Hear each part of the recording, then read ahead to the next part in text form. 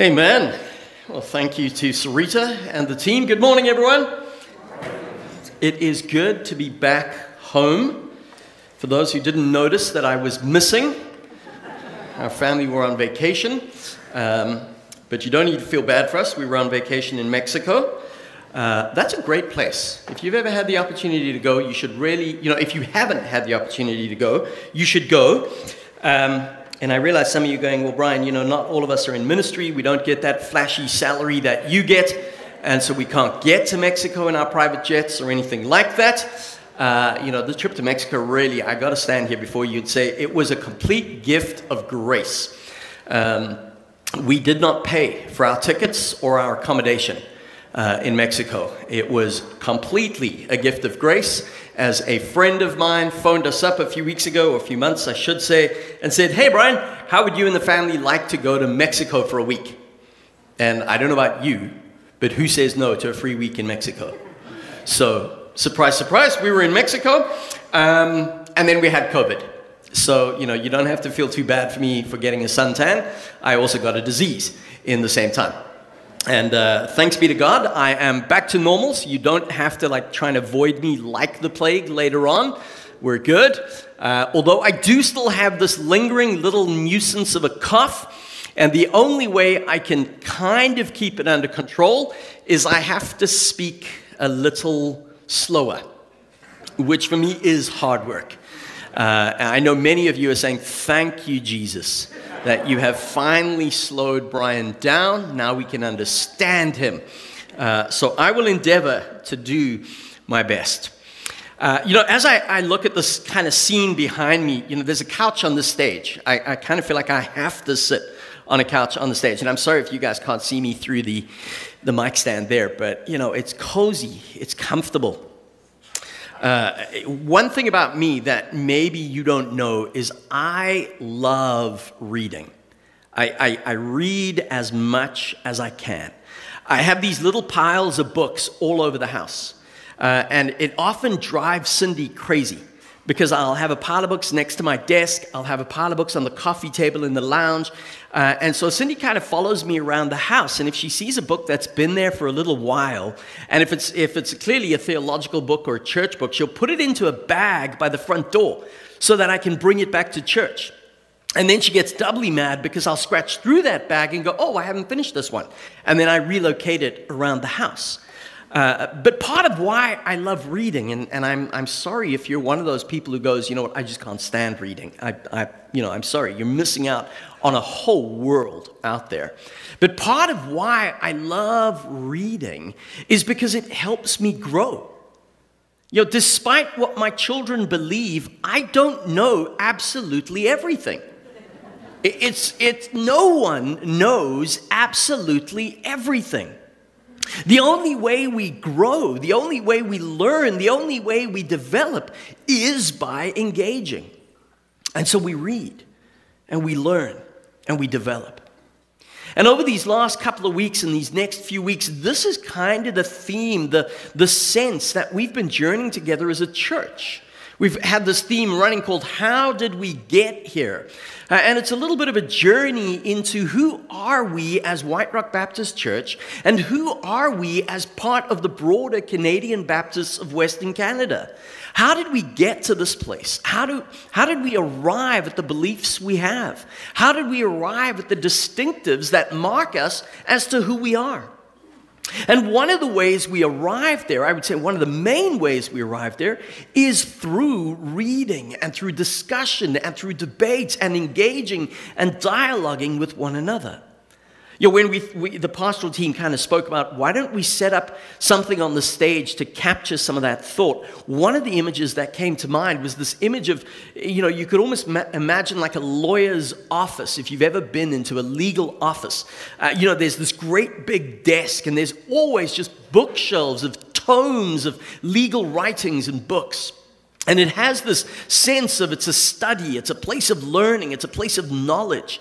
And we thought about that because really theology that has developed over years and over centuries has developed through learning. But we stuck on this because we felt this was way more inviting.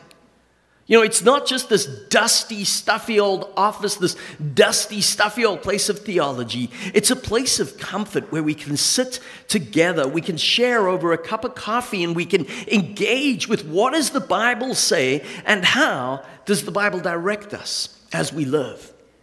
And so this is this theme of how did we get here. Now, before I fall asleep on the couch, I should probably move over here. You heard through the welcome and the announcements that this morning is our AGM.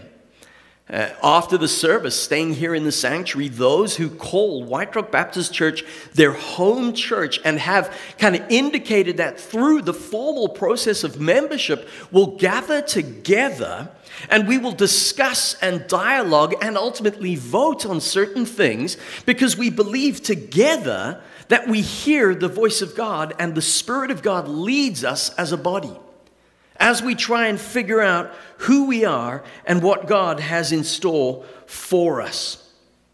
And even as we do that, it's not just simply a democracy. It might look like that in certain points, and not at all. It's a theocracy. God is in control. God is in charge. We believe in the lordship of Jesus Christ. Jesus Christ sits over the church and he directs us, and we come together and we ask the Holy Spirit to lead us and to guide us so that we can determine what God's will is for us as we impact our community. And so over the last few weeks and for the next few weeks, we're looking at what is it that makes us who we are. What is our statement of faith? What are those distinctives that make us who we are? And as we've said over time, it's not that we're somehow special. It's not that we're somehow better than any other church or any other denomination. Not at all. In fact, most of our statement of faith and many of our distinctives, a number of other churches hold as well. As we seek to be faithful to the word of Scripture and as we seek to be faithful to God's call on us as a community.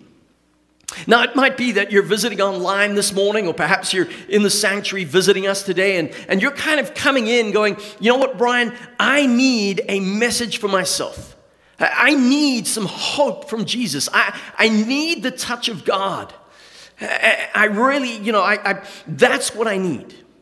And now you're kind of hearing me talk about how did we get here, this is who we are, and statements of faith and Baptist distinctives, and you're going, oh dear Lord, this is just going to turn into some boring lecture. Why am I here?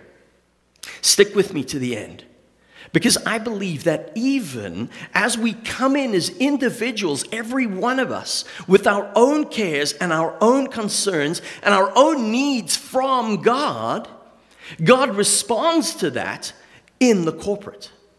And God responds to that by saying, come together as my people and live and obey me as my people, and I will meet you in that place. So where are we going?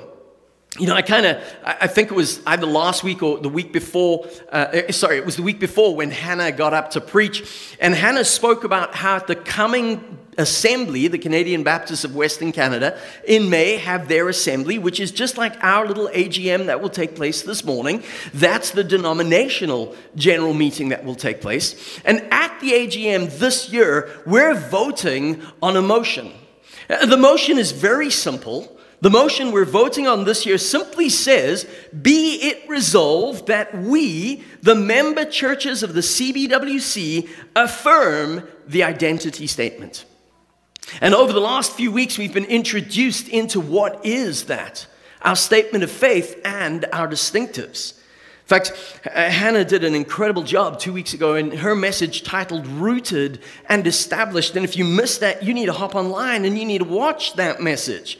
Hannah kind of begins by saying, this is a place where we're invited to worship. Our statement of faith, our distinctives, they begin in worship and they lead us into a place of worship. They're not these dull, stuffy, academic thoughts. They're not just a series of propositions. They're a position of worship. We worship God. And this is why, and this is how. And kind of as we looked at that Apostles' Creed, if you will, she quoted Darrell Johnson, and Hannah Darrell Johnson said, I think Hannah wishes she said this, but Darrell Johnson said it. Darrell Johnson said, worship does not begin with us. It began before we arrived this morning, and it will continue when we leave. And it's that powerful reminder that God is being worshiped 24/7. In the very presence, in the very throne room of God, the angels declare his praises. There isn't a moment of the day, there is no time, there is no point where God is not being worshiped. And we are invited into that place of worship. And one of my favorite quotes is by John Piper, when John Piper said, mission exists because worship does not. And really what he's getting at is we are invited into this mission. We're there to proclaim the gospel of Jesus Christ, to make disciples, but ultimately to invite people into a place of worship. Because we want people to join us as we worship God. And then last week, Jennifer spoke about our mission and our ordinances. And again, she alluded to that vote in assembly, but she kind of pointed out that our mission really is to make disciples. That's why we're here. We can say all sorts of things. We can gather in life groups. We can have coffee after the service. And when we're allowed to, we can have lunch together. And we can enjoy each other's company. And we can use those words like fellowship and coming together and all that. But the reason we're here, the point of White Rock Baptist Church, is to make disciples of Jesus Christ. This church has a mission to proclaim the gospel. We call it the Great Commission, to go and to make. And this is why we're so excited about our baptism service taking place on the 10th of April. And if you're kind of sitting on the fence going, I've never been baptized, I've never publicly declared my faith in Jesus Christ, and you want to know more, email myself, email Pastor Jennifer, reach out to the office. We would love to journey with you as we gather together to celebrate the work of God in people's lives. So what about this week? Where are we going? What's happening? My title, if you're still taking notes, if you want to kind of take it down on your phone, or if you've got an old school paper and journal, my title this morning is Free to Believe Together. Free to Believe Together. Our CBWC assembly that's taking place in May later on this year, the key verse for the assembly is Ephesians chapter 1, verse 17 to 19. And as Paul writes to the church in Ephesus in verses 17 to 19, he simply says, I keep asking that the God of our Lord Jesus Christ, the glorious Father, may give you the spirit of wisdom and revelation, so that you may know him better. I pray that the eyes of your heart may be enlightened, in order that you may know the hope to which he has called you, the riches of his glorious inheritance in his holy presence, and his incomparably great power for us who believe.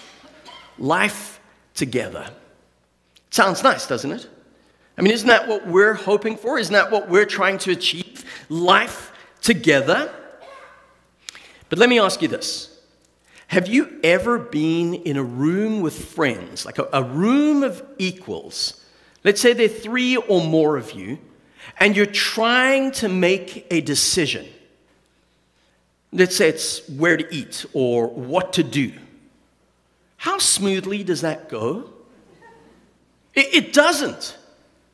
In fact, while we were in Mexico, the one day we were trying to figure out what to do, and kind of we were all sitting around the table discussing all our options for the day, and we had a kind of multitude of options, and we could not make a decision, even just to go and have some fun.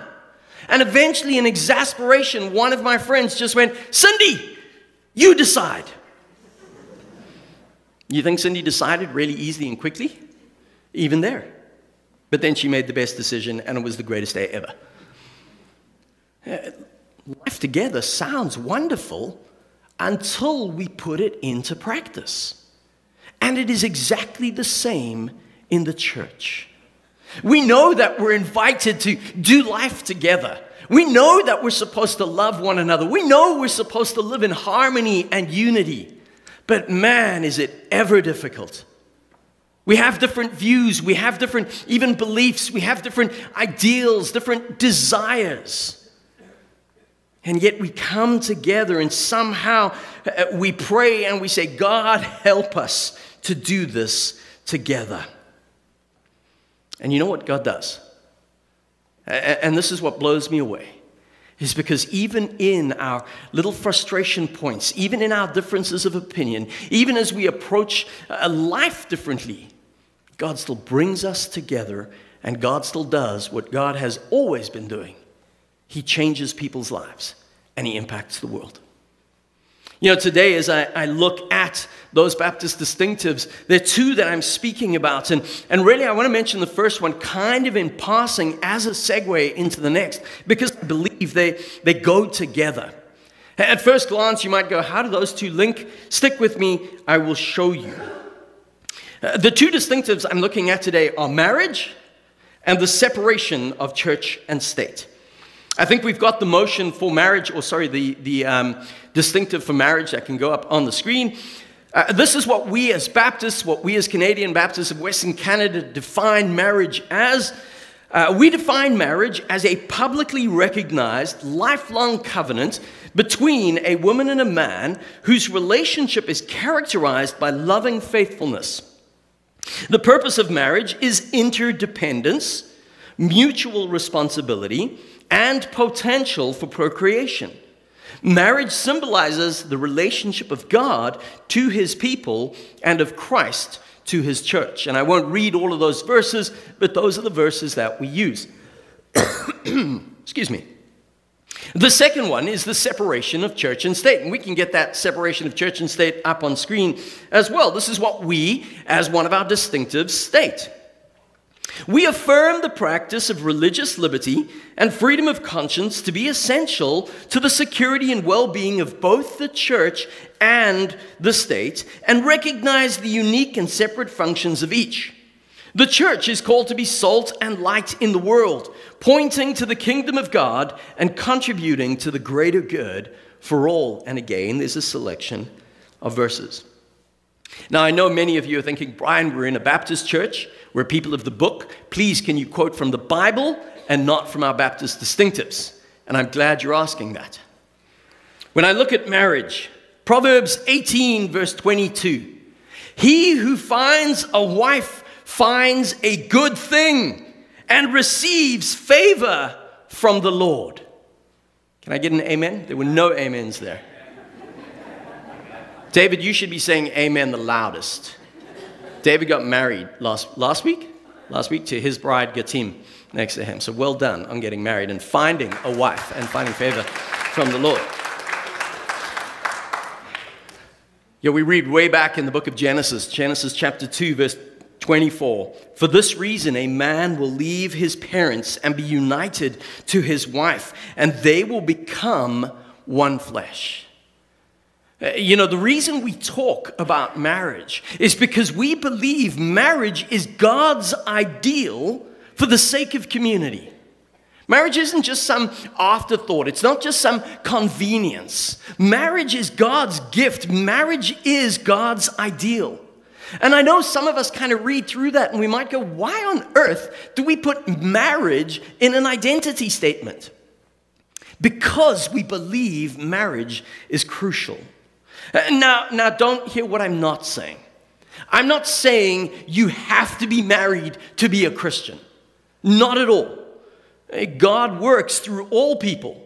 The scriptures, many of them have been written by those who were not married.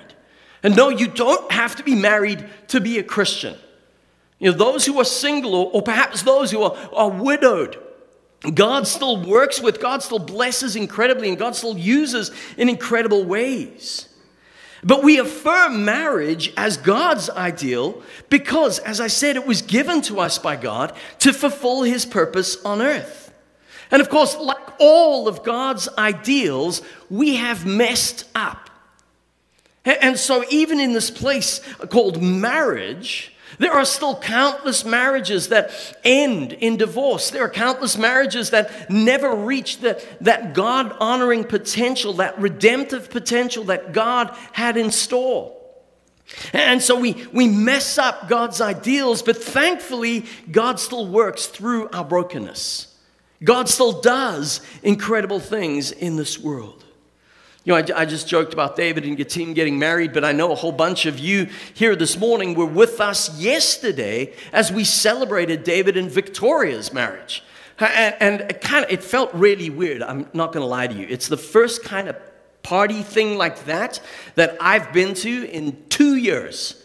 And I know there were others that were at the wedding yesterday who kind of felt this just feels really weird in one sense, but feels oh so good and so amazing in another sense. And why it feels so good is because we know we're supposed to gather. We're supposed to celebrate. We're supposed to feast. It's this God-honoring, God-ordained, God-worshiping place where we worship and we celebrate together. You know, I had the opportunity of sharing a bit of a testimony, and I just love the way God works. God works despite my best efforts. This Tuesday, I'm officiating a wedding here at the church for a couple that I don't know. I hadn't met them until last week. A couple who have been living together for a number of years, and in just this incredible testimony, this incredible way of God at work in their lives, they got to the point of realizing, we've been living together for years. That's not God honoring. That's not what God calls us to. We need to be married.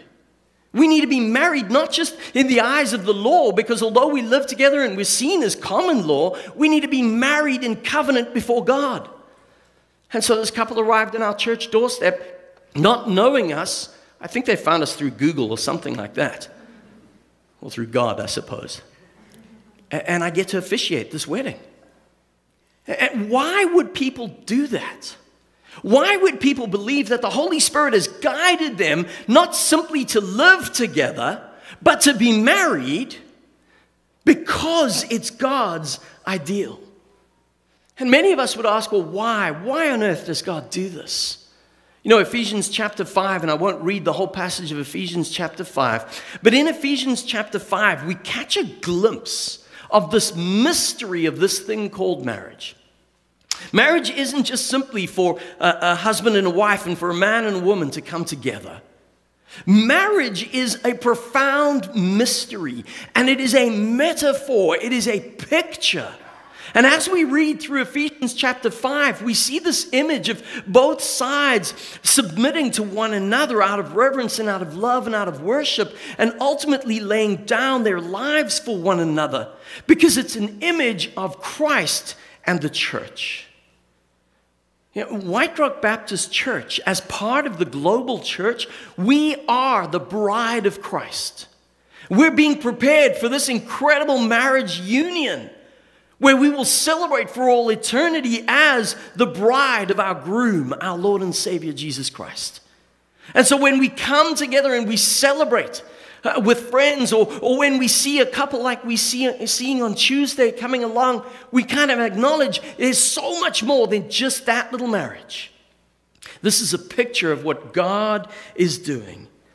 And this is why marriage is so crucial.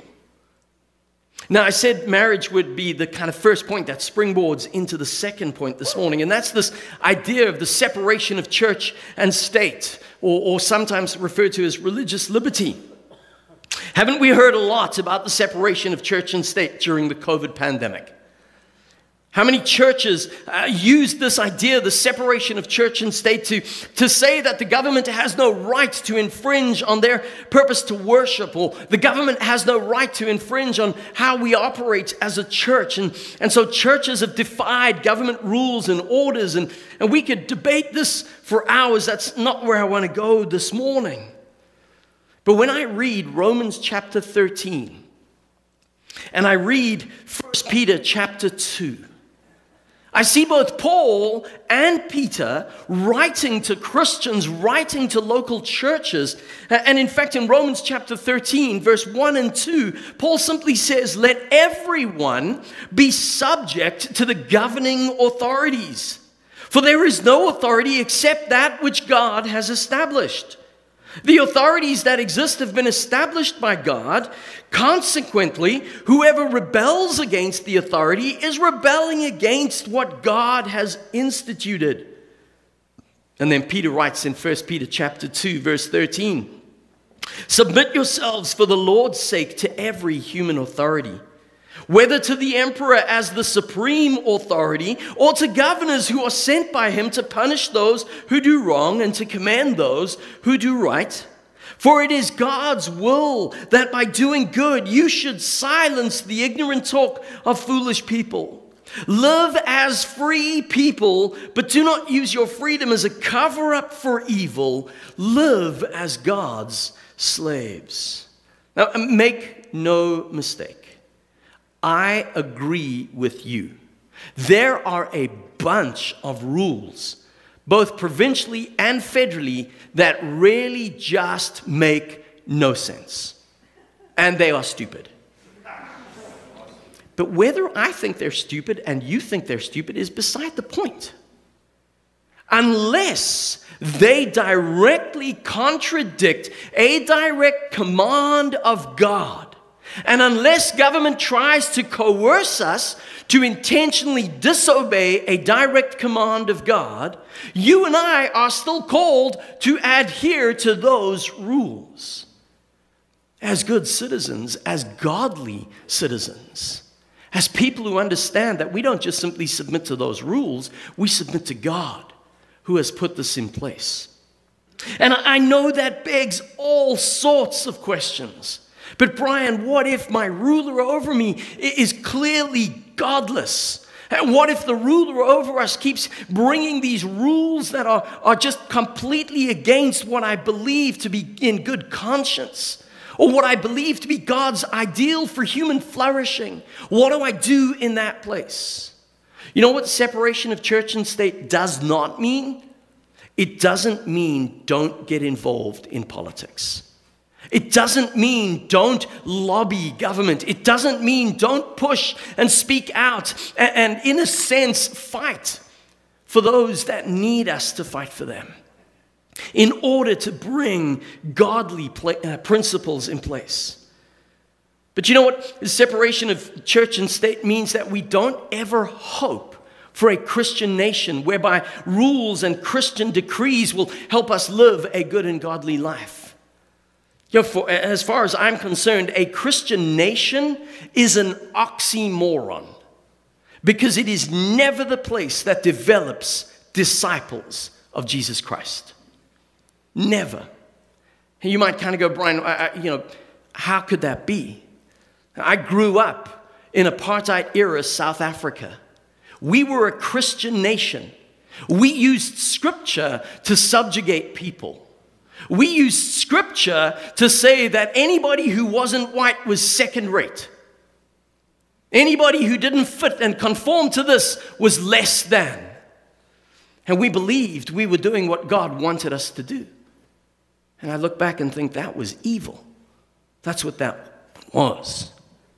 You know, don't ever think that a Christian nation is God's answer and suddenly that's going to make everything better. Unless God is on the throne for all eternity, that's not what we should be fighting for. What we should be fighting for is proclaiming the gospel of Jesus Christ, even in that dark place. And in this place of separation of church and state, of trying to prevent those coercive rules over us, you know, there's a line I read, and I know some of you heard it because you've heard me say it a few times over the last few weeks and months. We affirm the practice of religious liberty and freedom of conscience to be essential. Religious liberty is not a license to sin. Religious liberty is not the license or not the opportunity to say, you know what, this is what I believe and only God can judge me, so please leave me in my life of sin. Not at all. Religious liberty means that as disciples of Christ, we gather together and around the couch and with our scripture and with our books, we read and we speak and we engage and we determine what does scripture call us to do. And then we live accordingly. And what happens when we get to those places where we don't agree? Within the Canadian Baptists of Western Canada, we've been ordaining women into ministry for more than 50 years. Here at White Rock Baptist Church, we are blessed to have had and still have women in our pastoral team because we believe God works through women and gifts women the same way that He gifts men for ministry. But there are churches within our Canadian Baptists of Western Canada who do not believe that. Who do not believe that women should be ordained into ministry. I have brothers in the ministry whom I love and whom I respect, who genuinely think that we are sinning because we have women who speak from our pulpit. So who's right? Who's right? If one side says one thing and the other side says the other, who is right? Clearly one must be. And isn't that just the beauty of it? We're going to debate this until Jesus comes again. And I'm pretty sure Jesus is going to go, you're both actually wrong. And I mean this with love, but you're both morons. And that'll be to the pastors, not to you as the church. That'll be to me and my brothers in ministry. And so in that place, we say, okay, God, we've interpreted Scripture. We've read through Scripture. We've wrestled with Scripture. We've sought in every way possible to avoid sin. And this is where we've landed. But we know that they've landed there. And so we extend liberty and charity and grace to one another. It was the early Baptists who fought the hardest for religious liberty. Not for license to go and sin, but for freedom to practice what they truly believe Scripture calls them to do. And this is what we are called to do, to practice according to how we interpret and how we understand Scripture to be. And we extend freedom. In this coming Canadian Baptists of Western Canada Assembly and the one in the following year where there will be 2 more motions, it's this distinctive that is really being tested. As we try and kind of balance what does it mean to be an autonomous local church in a free will association with a denomination. And therefore, as we submit to that denomination, what sort of authority does the denomination have over us? And I don't know if we will ever truly and happily reconcile those two, but by the grace of God, we're going to do the best we can, and we're going to extend love and charity. So what? Thanks, Brian, for that highly enlightening academic study and that lecture. What does that mean? What do I do with what you've just shared? What does marriage and the separation of church and state have to do with us? Well, I conclude and close with this. We live in a constantly changing world. Children and grandchildren have this unnerving ability to always do what their parents and grandparents don't want them to do. Last night at the wedding, I was sitting chatting with a couple. Cindy and I were chatting with a couple from the church, and we were just talking about how when we grew up and we went to church, everyone had suits and ties on. Heaven forbid a preacher would wear jeans. I heard that, amen, John.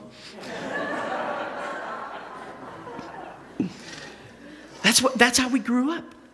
And so for many of you who sit in church, you go, where is that sense of respect? Where is that sense of worship? Why is it that our children and our grandchildren keep changing? I have no idea what my grandchildren and my grandchildren are going to look like in church. But I know I'm going to be like John. And I'm going to go, what are they wearing? Where is the respect? And it's going to bring us back. And I give John a hard time because I love him. And I know he loves me. It's going to bring us back to that question over and over again. Is it the message that is important, or is it the method? Is it the gospel of Jesus Christ, or is it the way that we package it as we present it? My brothers and sisters, we live in a constantly changing world. Even church will look very different in 2 to 3 to 4 generations' time. But as long as we come back to proclaiming the kingdom of God and the gospel of Jesus Christ, then we're in the right place. You know, that distinctive of the separation of church and state, did you hear that line that is included? It says, the church is called to be salt and light in the world, pointing to the kingdom of God and contributing to the greater good of all. Why is marriage important? Why is the separation of church and state important? Why are our Baptist distinctives important? Why is our statement of faith important? Because it's where we become salt and light in the world in desperate need of us to be salt and light, so that they might discover the kingdom of God. Let us be that church that impacts the world as we proclaim the kingdom. Let's pray together. Father God, I thank you that you, by your Spirit, guide your church. You direct us when we come together corporately. And as we, with humility and with a sense of desperation, cry out to you, God, what would you have us do? How would you have us live? How would you have us act in this world that is constantly changing? In a world that seems to deny God. In a world that seems to kind of throw off what we believe to be Christian and moral decency. How do we live? And Jesus, I thank you that we have a statement of faith. And I thank you that we have these beliefs that we as churches together have discussed and debated for decades. We've even voted on motions within our assembly gatherings. And we've held to this belief that you call us to live according to distinctives that set us apart. Not so that we can get proud or arrogant, not so that we can believe ourselves better than others, but so that we can be salt and light in the world. So that we would have opportunity to proclaim the good news of Jesus Christ. God, I thank you for the gift of marriage. Indeed, it is a gift. I thank you for those who in the last few weeks have celebrated through getting married. I pray that you would bless those unions. Those in this congregation this morning who perhaps have been married for many, many years. God, I pray that you would reawaken that joy and that sense of celebration. Lord, I know that not every marriage has joy. And there are many that are on the brink of failure and separation. And I pray that in those places you would, by your Spirit, bring your presence. And you would help them discover restoration and reconciliation. In those that need extra help like counseling or whatever else, God, I pray that those avenues would be explored. So that again we would see this spiritual picture of you, Jesus, and us, your bride. And then, God, for this distinctive of separation between church and state, I thank you, Lord, that you call the church to be different. That, Lord, you've given us rulers and authorities and rules and those who would govern over us for the well-being of the whole nation. I pray you would bless our leaders. God, there are times we look at our leaders and we question and we doubt and we get angry. But God, I pray that you would move through them for the sake of this nation and indeed the nations of the world. And then, Lord, in the midst of those nations, I pray for churches like White Rock Baptist and those around us. Lord, when we see the frightening statistics of churches shrinking and dying and closing, shepherds and pastors resigning and quitting in record numbers in this time, oh God, would you build your church so that indeed your church would be salt and light in the place you put us. And then, God, remind each one of us that we're not solo, we're not alone, we're not to do life as individuals, but that we're part of a community. We're part of a body. We're brothers and sisters together in Christ. And God, as we come together, may we indeed be salt and light. For we pray this as your children, and as one body we say, Amen. Amen.